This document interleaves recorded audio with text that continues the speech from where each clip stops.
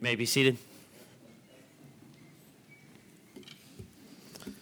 I love listening to you sing. It's a privilege to gather with you today. If you're a guest with us, my name is Raymond Johnson. I serve as one of the pastors here. We're so glad you've chosen to worship with us today. If you have your Bible, I invite you to turn with me to the Gospel of John. As you're turning there, I'm just going to highlight one of the things that maybe you've noticed in our service for a while. At the end of Scripture readings, we often say, "This is the word of the Lord." Now, one of the kind of call and response ways that is used is somebody says, "This is the word of the Lord," and the congregation responds by saying, "Thanks be to God." In many Baptist churches, people don't do that because that feels too Catholic for them. But friends, I can assure you that that is never a reason to not do something. We are reminding ourselves in these services that this is God's word, and we should be thankful that we have a copy of God's word that we can read and understand and hear and learn from on Sunday mornings. So we're going to practice today when I'm done reading in just a moment. I'm going to say, "This is the word of the Lord," and you're going to respond, "Amen." And that doesn't make you Catholic. So our time together this morning will be greatly helped and far more enjoyable if you follow along in a copy of God's Word. We're going to be in John 4. You should be able to find it around page 888 of a Bible provided underneath the seat in front of you or near you today. If you don't have a copy of God's Word that you can call your own, we would love for all of those to vanish. So feel free to take one of those. You can study that. We'd love for you to have a copy of God's Word that you can read and learn from. I'm going to begin reading in John 4, verse 1 in just a moment. And as you're turning there, I just want to situate us again in this section of John's Gospel. At the end of chapter 2, we have reminded ourselves for the last few weeks that John writes a very strange phrase. Chapter 2, verse 23. "Now when he was in Jerusalem at the Passover feast, many believed in his name when they saw the signs that he was doing." We would expect that. He's doing signs, people believe. "But Jesus on his part did not entrust himself to them, because he knew all people." Now you can imagine, you would think, "Oh great, an entourage, I'm going to entrust myself to people." But it should be a little strange for us. A following of people, Jesus does not entrust himself to them because he knew all people and needed no one to bear witness about man, for he himself knew what was in man. John is helping us see that Jesus knows exactly what people are like. And then he gives us a series of different people that are interacting with Jesus in John's gospel. Nicodemus, the great teacher of Israel, someone that everyone would have thought is put together, is definitely an insider, is doing the religious thing the right way. But John teaches us, at least at this point in the gospel narrative, is not one of God's people. Then John the Baptist, the final prophet of the Old Covenant, who we would expect would be upset that Jesus is starting to get all of the glory and attention. But John points away from himself and is thankful that he has a part to play, but understands that Jesus alone is the point. And then for the last 2 weeks, we've been looking at the Samaritan woman, an inbred Jew, a half-Gentile, someone whose life was falling apart at every level, from the relational level to the social level, societally, everything's wrong. Everybody would think this person is on the outside of God's kingdom, but John is showing us that this type of person is the person who's on the way inside in God's kingdom. And if we don't have her, if we're reading through John's gospel, we would wrongly think Jesus only loves people who have their lives together. People who are law-abiding citizens, like Nicodemus. People who are righteous and upstanding, like John the Baptist. But John startles us when he says, these people whose lives are a wreck are the very people Jesus loves and Jesus came to save. Last time we left her on her way back into town after a conversation with Jesus at Jacob's well.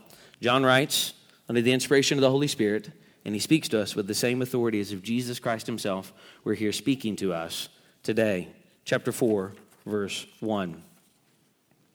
Now when Jesus learned that the Pharisees had heard that Jesus was making and baptizing more disciples than John, although Jesus himself did not baptize, but only his disciples, he left Judea and departed again for Galilee. And he had to pass through Samaria. So he came to a town of Samaria called Sychar, near the field that Jacob had given to his son Joseph. Jacob's well was there. So Jesus, wearied as he was from his journey, was sitting beside the well. It was about the 6th hour. A woman from Samaria came to draw water. Jesus said to her, "Give me a drink," for his disciples had gone away into the city to buy food. The Samaritan woman said to him, "How is it that you, a Jew, ask for a drink from me, a woman of Samaria? For Jews have no dealings with Samaritans." Jesus answered her, "If you knew the gift of God and who it is that is saying to you, 'Give me a drink,' You would have asked him, and he would have given you living water." The woman said to him, "Sir, you have nothing to draw water with, and the well is deep. Where do you get that living water? Are you greater than our father Jacob? He gave us the well and drank from it himself, as did his sons and his livestock." Jesus said to her, "Everyone who drinks of this water will be thirsty again.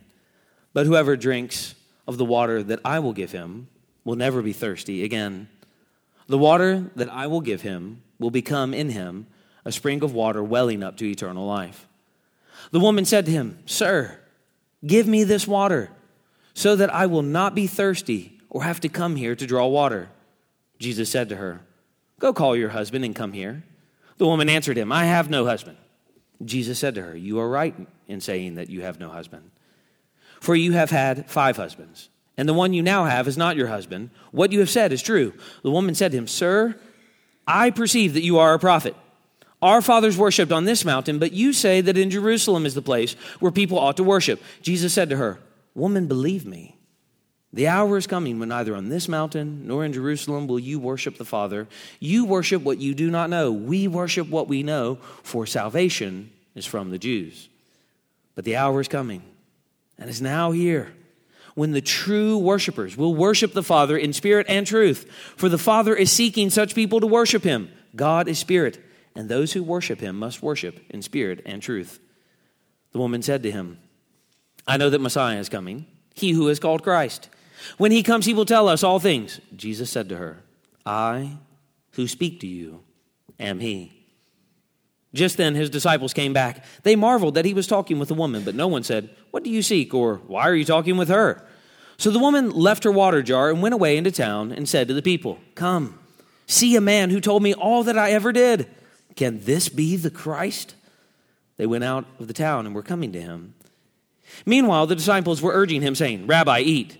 But he said to them, "I have food to eat that you do not know about." So the disciples said to one another, "Has anyone brought him something to eat?" Jesus said to them, "My food is to do the will of him who sent me and to accomplish his work. Do you not say, 'There are yet 4 months, then comes the harvest'? Look, I tell you, lift up your eyes and see that the fields are white for harvest.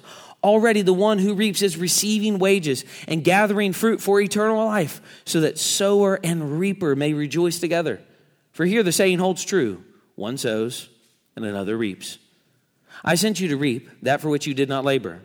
Others have labored, and you have entered into their labor."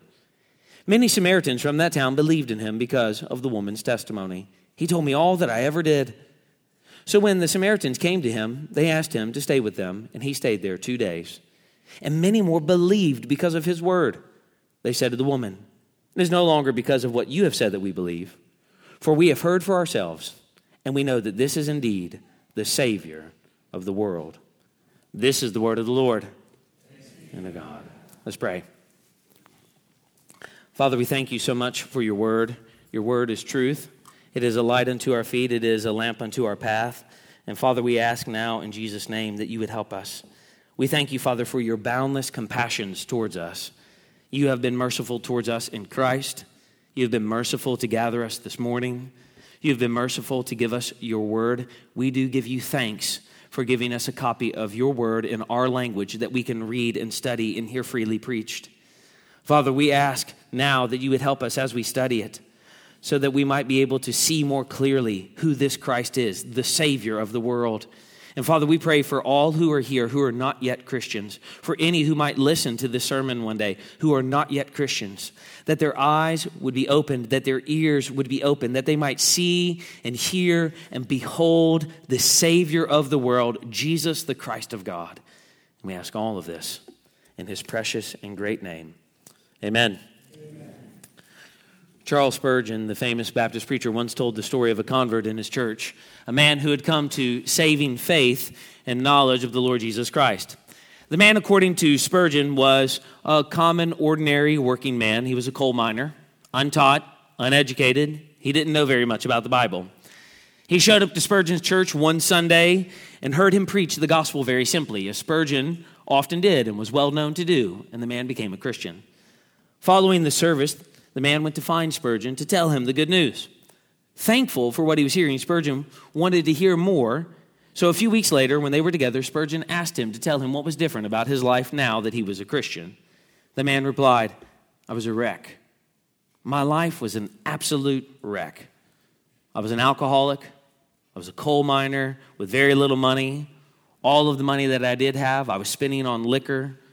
It was so bad," the man said, "that at one point to sustain my addiction, I actually had to sell off our family's furniture. So for some time, my wife and our children have been sleeping on the floor. But that, thankfully, is not the case anymore. It's changing." Spurgeon listened attentively.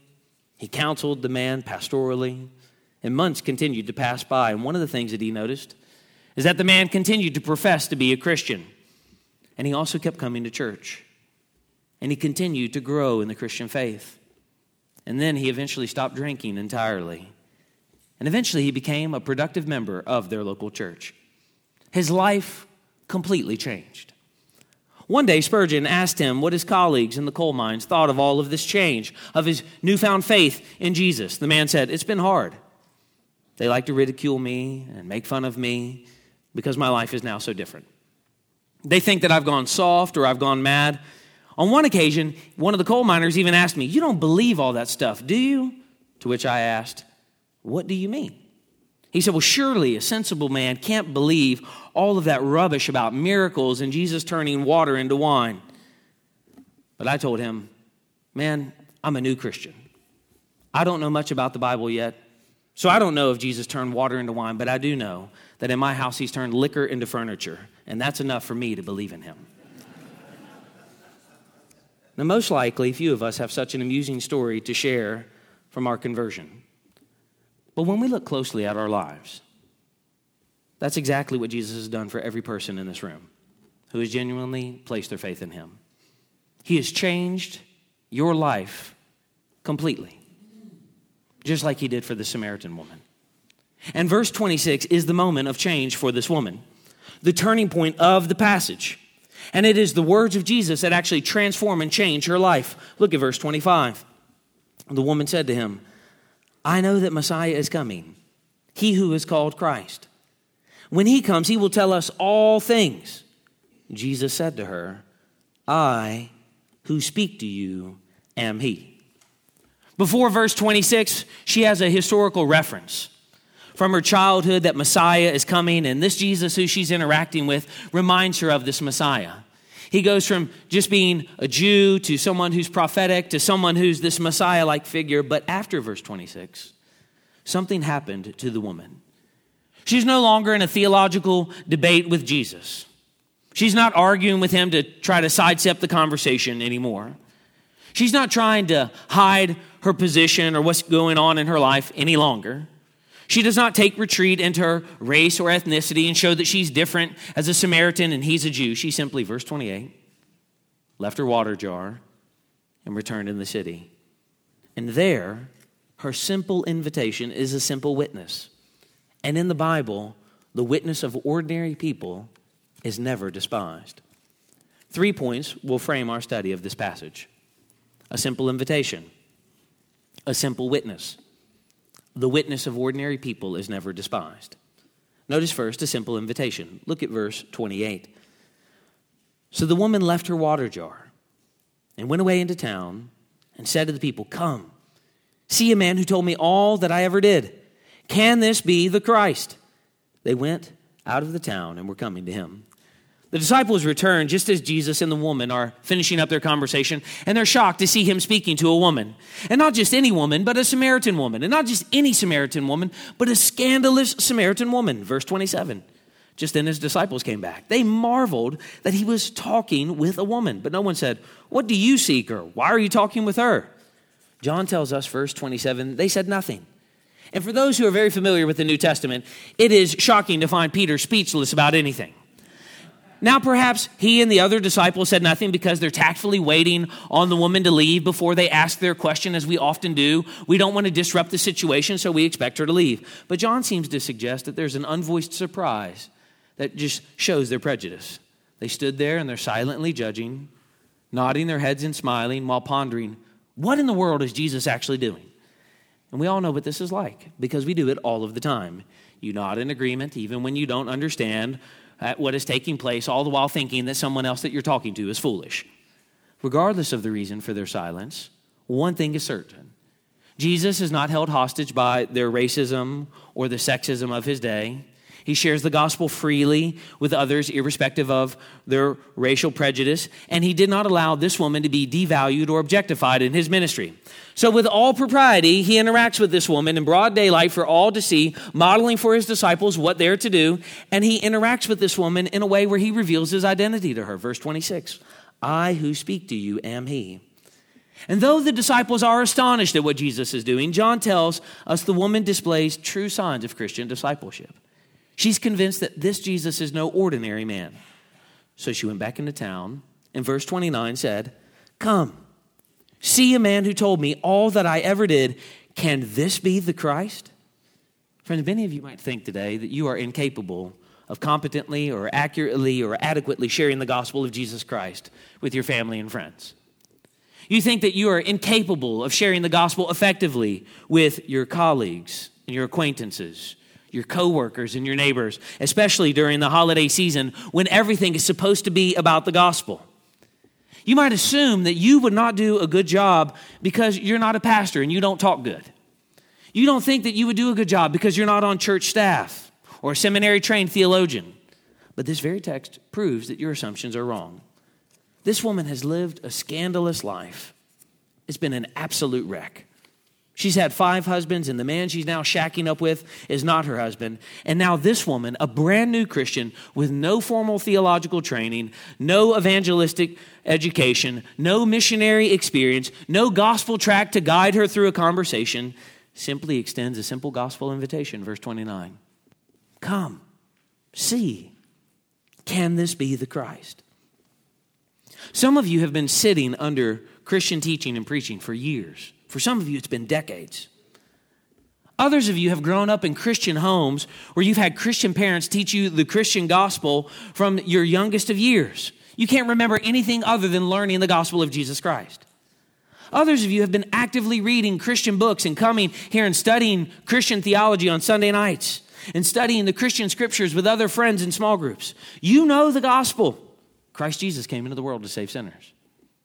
You know the gospel from the Gospel of John. For God so loved the world that he gave his only begotten Son, that whoever believes in him should not perish but have everlasting life. You know the gospel. Whoever has the Son has life. Whoever does not have the Son of God does not have life. You know the gospel. You know the good news.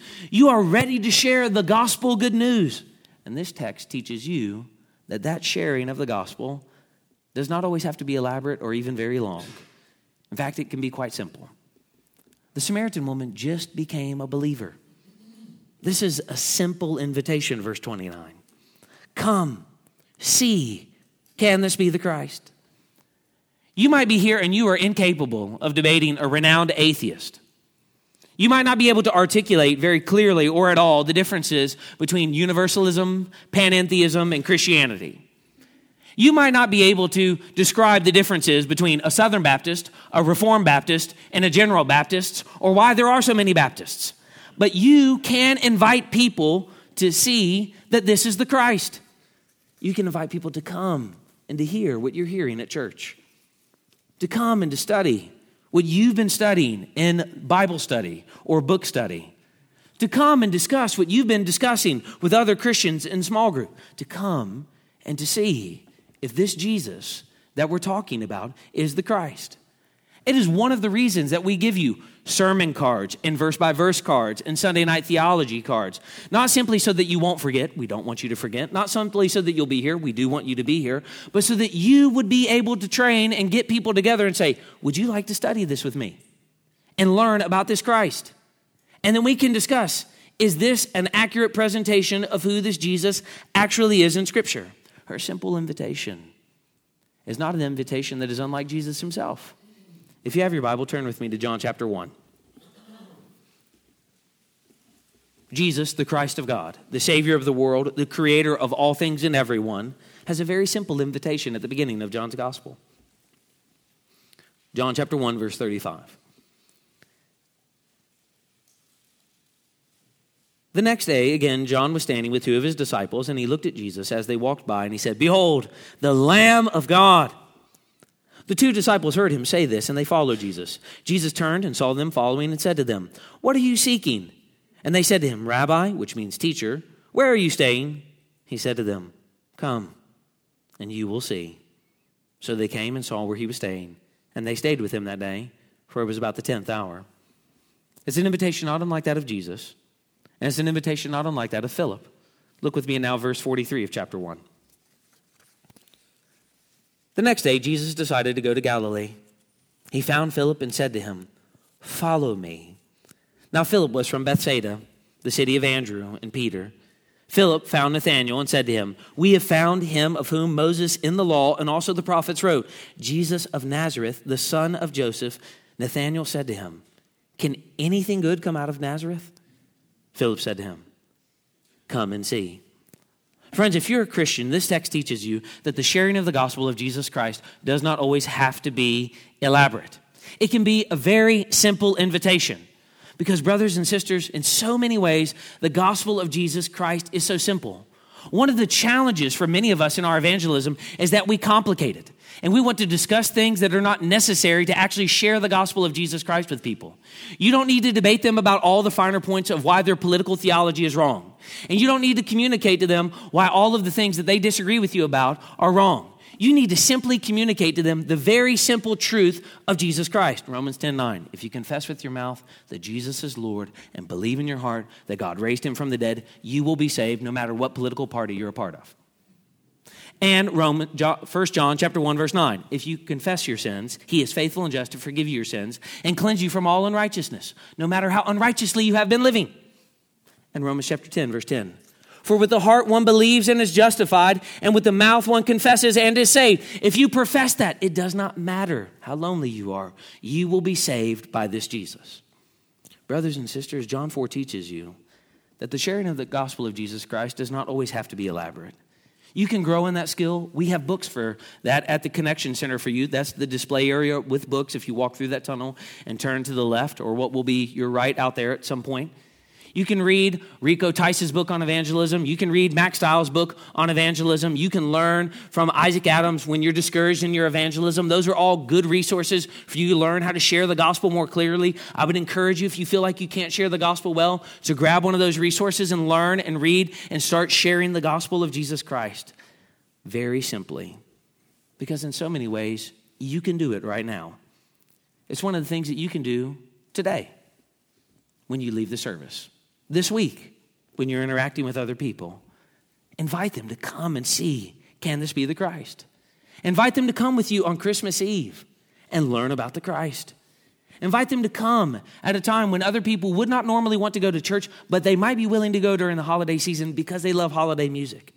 Friends, this is one of the reasons that we interview you when you're coming into the membership of this church and ask you a question that everybody in this room, if they're a member, has been asked.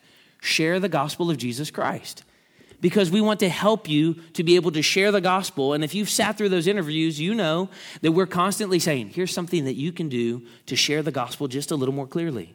You might not feel equipped, but you have been equipped and you are prepared to do this.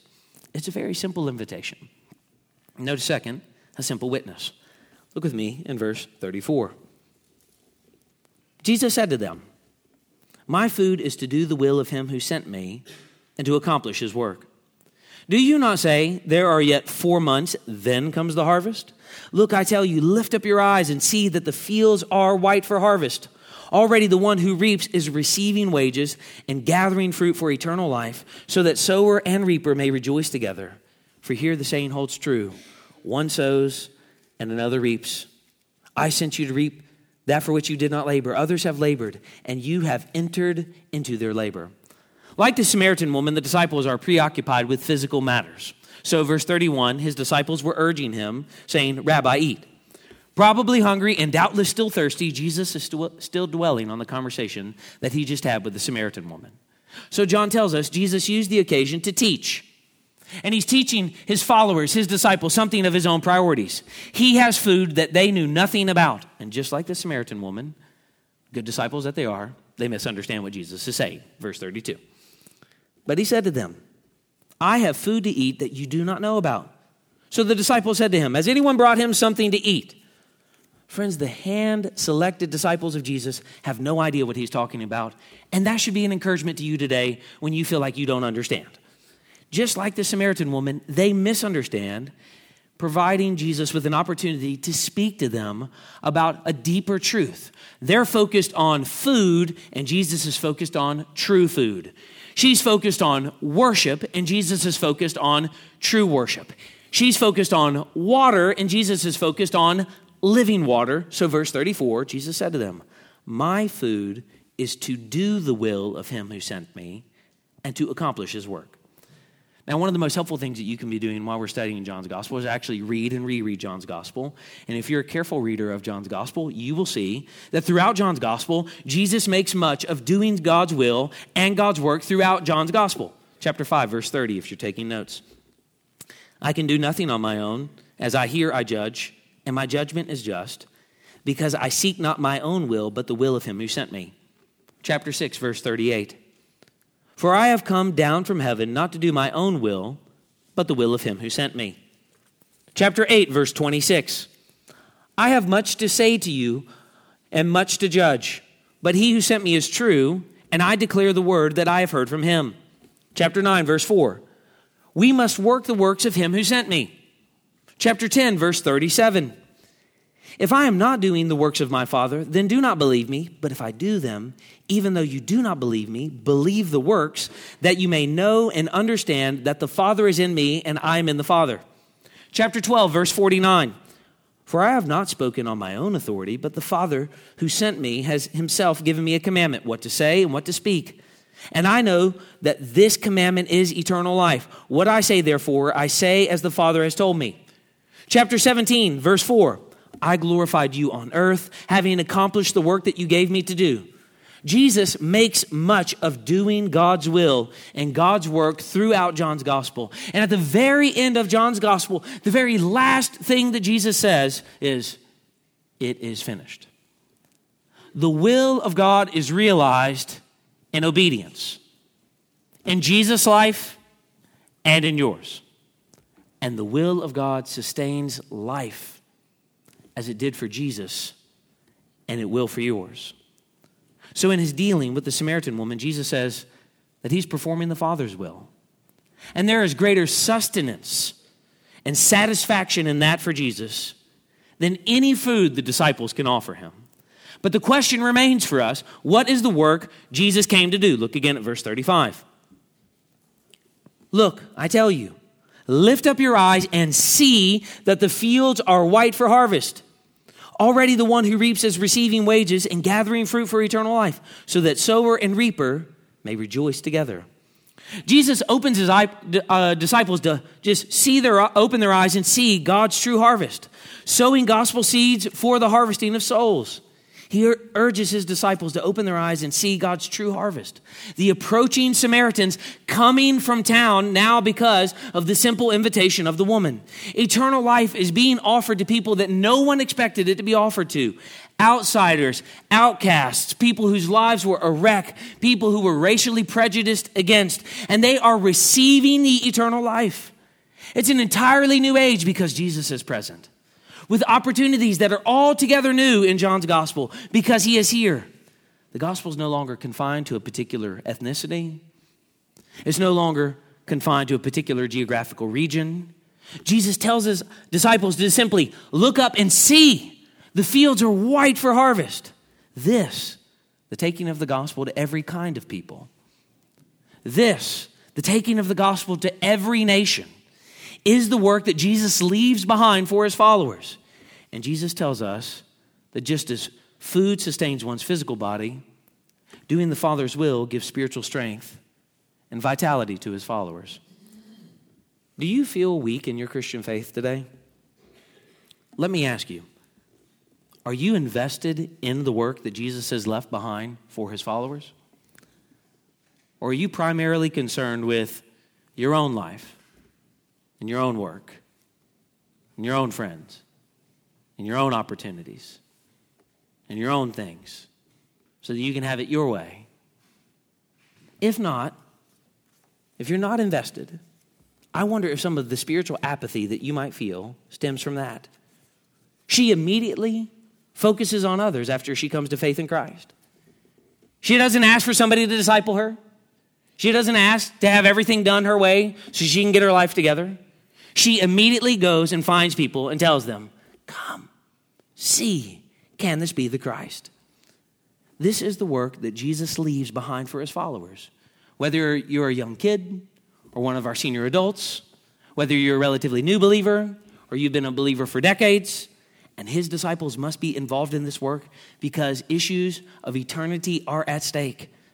This is why Jesus says the work of harvesting souls is not to be done in some spirit of competition, but the important part is that everybody here plays a part in the process. Verse 36, sower and reaper may rejoice together, for here the saying holds true. One sows and another reaps. Every person has a task in the room, whether you're a stay-at-home mom or a college student, a business executive or an entrepreneur. Everybody in this room has a role to play, and nobody's role supersedes anybody else's. Everybody is to be invested in the work. Your job is to just keep sowing seeds. Your job is to just keep sharing and inviting. Your job is to just keep calling people. Come, see, can this be the Christ? And not look at everybody else's job and wonder, why can't I have theirs? Friends, when a sinner comes to faith in Christ, whether you're the one who planted the seed or whether you're one who got to pick the fruit, both laborers, Jesus says, can rejoice together because there is now someone who has eternal life. As many of you know, if you've been here for any length of time, I met Boyd Davis on Saturday, January 17th, 2015, at Second Reading Bookstore, just a few blocks from this church.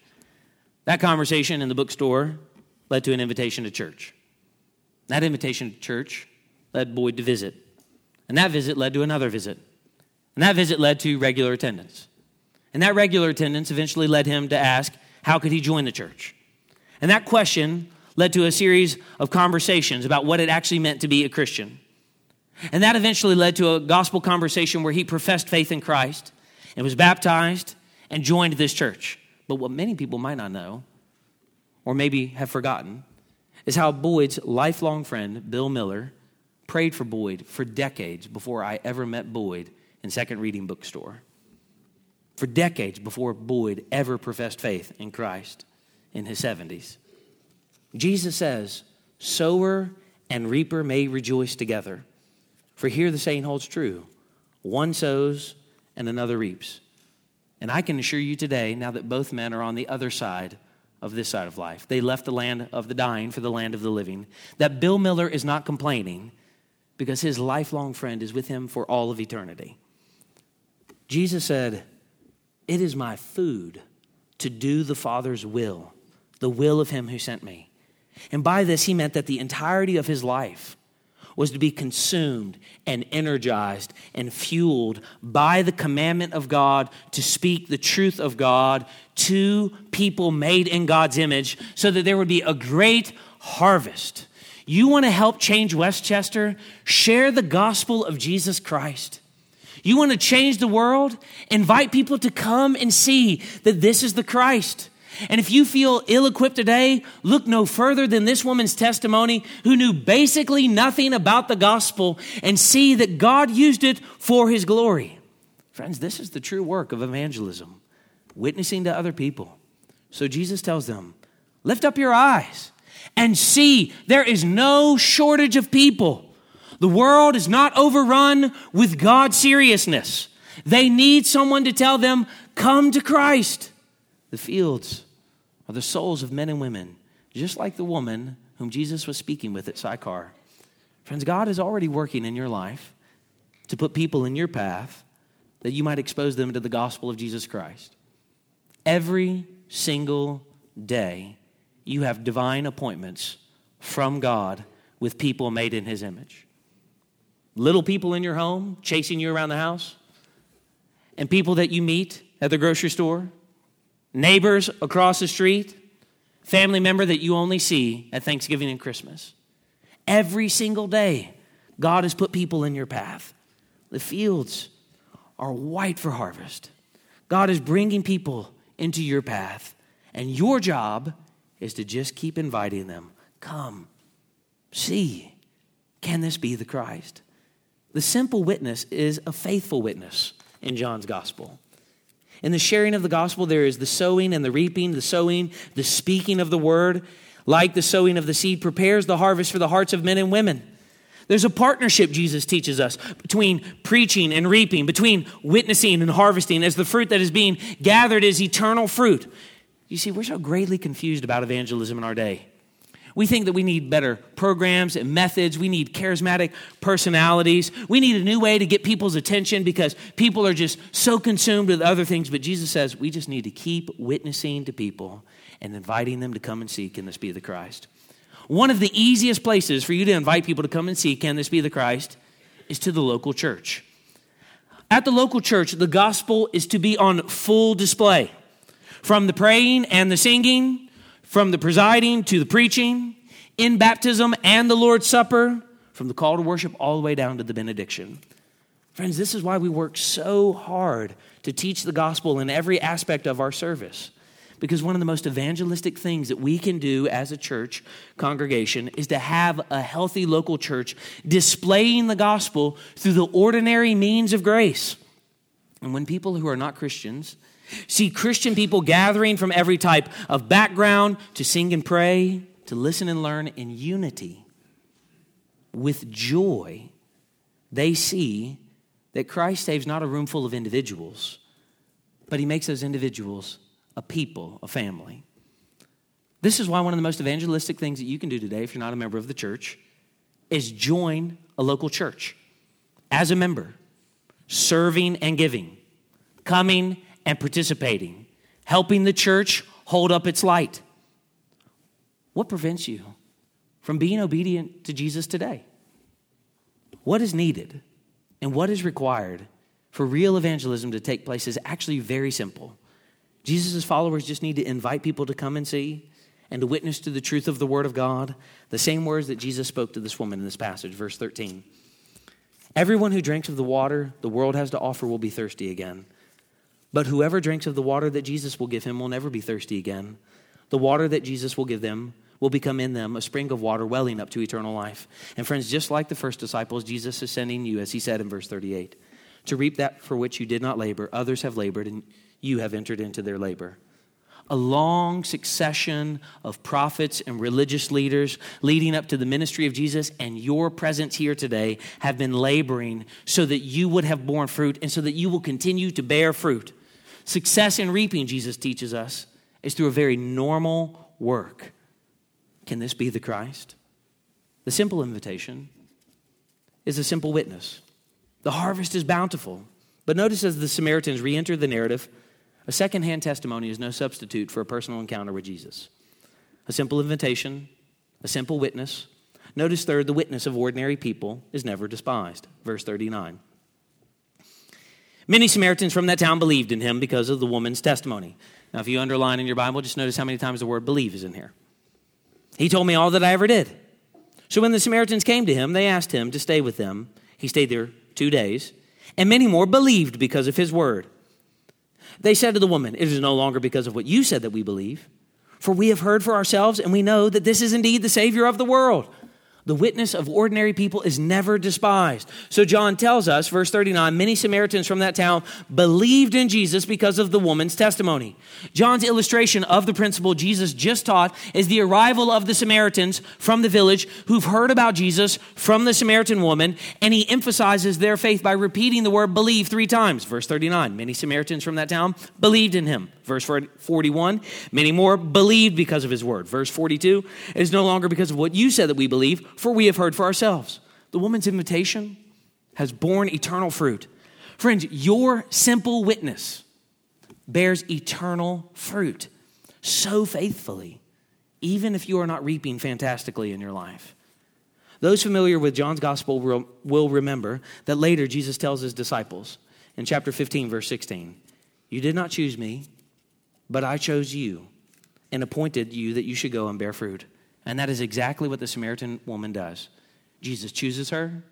She bears fruit, eternal fruit, even though she was an unlikely candidate to introduce the Messiah to anybody. But her simple witness changed the lives of other people. Friends, you might think of yourself today as an unlikely candidate to be used by Jesus. This woman is as unlikely as anybody in the Christian scripture. And God used her meaningfully for the expanse of the gospel of Jesus Christ. This is why John tells us that this secondhand testimony is no substitute for a personal encounter with Jesus. Though they came out because of her, after hearing Jesus for themselves, they believe that he's the Savior of the world. It's important for us to realize that you are not introducing people to me or any of the elders here. You're not introducing people to our Sunday night theology speakers or Reformed theology or a Baptist denomination. You're not even introducing people to Christ Church Westchester. You are introducing people to Jesus, the Savior of the world. Because as Savior, we see that he does something for us that we cannot do for ourselves. And this time of year reminds us exactly what that is. Jesus came to save us from our sins. You may not know it here this morning. You might not want to believe it, but you are a sinner. The Bible teaches that you are a sinner. You are a sinner that has not been or done what God has required in his word. And your sin has separated you from God. You're unable to have fellowship with God because of your sin. Your sin has so severed your relationship with God that it has actually blinded you to what is good and right and true. You might think that you are an altogether wise and put together person who knows how to navigate the world. And the Bible would say that you're wrong. That you actually don't see clearly. That you don't think rationally because you have not yet trusted in Jesus Christ. And the consequence from all of that blindness and unbelief is that you will go to hell. Separated from God now and for all of eternity, bearing all of the right consequences for all of your sins that you have committed so willingly your entire life, unless you trust in Jesus, the Savior of the world. Jesus, the Savior, lived a perfectly righteous, obedient life. And later he would substitute himself for you on the cross. He died the death that you deserved. He bore the full weight of God's wrath. He absorbed all of the consequence. In a finite amount of time, he bore an infinite amount of wrath so that you might have eternal joy if you would turn away from your sins and place your faith in this Jesus, trusting in that sin-bearing death and his resurrection on the third day, and asking God to make his life your life. That's his obedience, your obedience. His death, your death. That is, his sin-bearing death, satisfactory for you. His resurrection, your resurrection, to everlasting and eternal life. Friends, you can do that today, even here in the midst of a sermon. You can ask God to forgive you of your sins, and God will change you in your seat. And friends, if you're a believer here today, you can be encouraged by that same gospel. If you're not a Christian here, we invite you to trust in this Christ. If you want to find somebody to talk to them after the service, many of them will be standing in this room. I'll be standing at that tunnel. There will be people standing at every door. They would love to open the Bible with you. But Christians in the room, encourage yourself today with that same gospel and let that gospel motivate your Christian evangelism. Part of the reason that we're not motivated is that we see it as a task of drudgery and we fail to remember everything that Christ has done for us. John tells us the words of Jesus create faith to believe the gospel. So verse 40. So when the Samaritans came to him, they asked him to stay with them, and they stayed there 2 days, and many more believed because of his word. Friends, this is why we should never shrink back from sharing the gospel, because that is the very power of gospel ministry. Not in a program, not in an initiative, but in speaking the words of God. And as we do so faithfully, what happened to them will happen now. Verse 42. It's no longer because of what you said that we believe, for we have heard for ourselves, and we know that this is indeed the Savior of the world. They're not disparaging her testimony. They are confirming her testimony. Without her invitation, they would not have been able to come and to learn from this Christ. And friends, that is true evangelism. Individuals hearing the word of God, who are then sharing the word of God with other people who have not yet heard it. A hearing and a knowing that results in a proclaiming and a telling so that there is a believing. Verse 42, that this is indeed the Savior of the world. The witness of ordinary people like you and like me and like this woman, is never despised. And the sharing of the word of God is to be esteemed, as the apostle said, because faith comes from hearing and hearing from the word of Christ. The more that Christ Church Westchester's ministry is inviting people to come and seek in this be the Christ, the more that our ministry is about giving testimony to lives changed by the gospel. the more our ministry is about speaking the word of God, the more our conversations are taken up with conversations about what Jesus has done for us and for our salvation, the more fruit we will see, sharing boldly, relentlessly, faithfully, so that people would come to Christ. Not because of us, but because we were involved in the sowing and the reaping that Jesus told us to be involved in. Because a simple invitation is a simple witness, and the witness of ordinary people is never despised. And the authority by which it affects change comes from the authority and power of Jesus himself, the Savior of the world. As if to prove that it really is harvest time, John makes clear that the Samaritans display growing faith. They believe unlike other people, without a miracle. They simply hear a testimony and they trust in Jesus. And now that whoever in John 3:16 really does mean anyone in the world, even Samaritan people. And how wonderful that in John's gospel, the only time this title, Savior of the world, is used, it's on the lips of people who are outcasts, people who are set aside as different and unworthy, by people who have been seen as less. They say, this one is the Savior of the world. Come and see. Can he be the Christ? It's a proclamation that is upheld in the Lord's Supper. In the Lord's Supper, we see that Christ has done for us and for our salvation in the table what Jesus has proclaimed here. And when we gather around this table, we are made not only one with Christ, but one with one another. Friends, this is part of the reason we come down together and break off from a common loaf, reminding each other that we have a common salvation because we have had a common need. Everybody in this room is a sinner who has stood in need or stands in need of Jesus Christ. And having this in mind and his great love for us is actually in obedience to his command that we render this almighty God never-ending thanks. Never-ending thanks for what he has done for us and for our salvation. Never-ending thanks for taking our place on the cross. Never-ending thanks for raising from the dead so that we might be justified, so that we might have everlasting life. But if we were to share rightly in this mystery today, to be nourished by this food, we have to remember the dignity of the Lord's table. Brothers and sisters, I call upon us this morning to prepare for the table as the Apostle Paul has called people to prepare. Hear his words in 1 Corinthians chapter 11, verse 27. Who therefore eats the bread and drinks the cup of the Lord in an unworthy manner will be guilty concerning the body and blood of the Lord. Let a person examine himself then, and so eat of the bread and drink of the cup. For anyone who eats and drinks without discerning the body eats and drinks judgment on himself. This is why many of you are weak and ill, and some have died. But if we judged ourselves truly, we would not be judged. But when we are judged by the Lord, we are disciplined so that we may not be condemned along with the world. Friends, the benefit is great if with penitent hearts and living faith we come to the Lord's table. But Paul tells us the danger is also great if we approach the Lord's table and we pass over the sins that we're committing that we think no one knows about because God knows. If you are consciously disobeying God's word and actively in sin, harboring bitterness or unforgiveness towards other people in this room or elsewhere, and calling yourself a Christian, the most godly thing that you can do today is stay in your seat.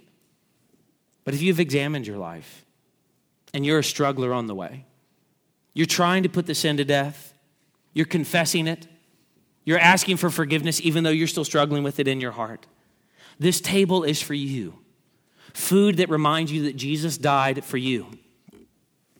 Once we acknowledge our sins before Almighty God, we see that we are always met with love and mercy. We are forgiven, and therefore we forgive.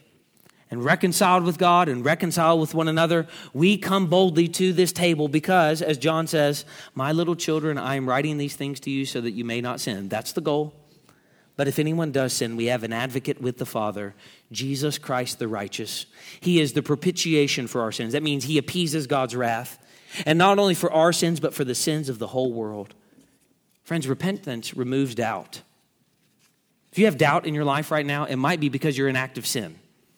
But repentance removes doubt, and it gives us assurance, and it strengthens our faith to approach the table boldly because of what Christ our Lord has done for us. So let us come with glad hearts.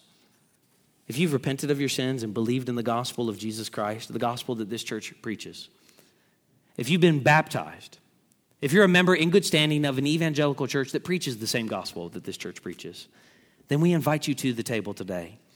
But if not, friend, then we encourage you as everyone comes forward to just remain in your seat and to pray and to find me or one of the other pastors or a member of this church following the meal today. In just a moment, there will be 2 lines. We're going to ask you to come down front, break off a piece of the bread, take a cup of the juice, go to the outside aisles and down and back to your seat so that it will help traffic flow down here at the front. There will be people distributing the elements in just a few moments. We'll be down here, and what we'll ask you to do is to just come. And as we come, sing with us about what Christ our Lord has done for us. I'm going to ask you to stand as I pray, and those serving the table will come at this time.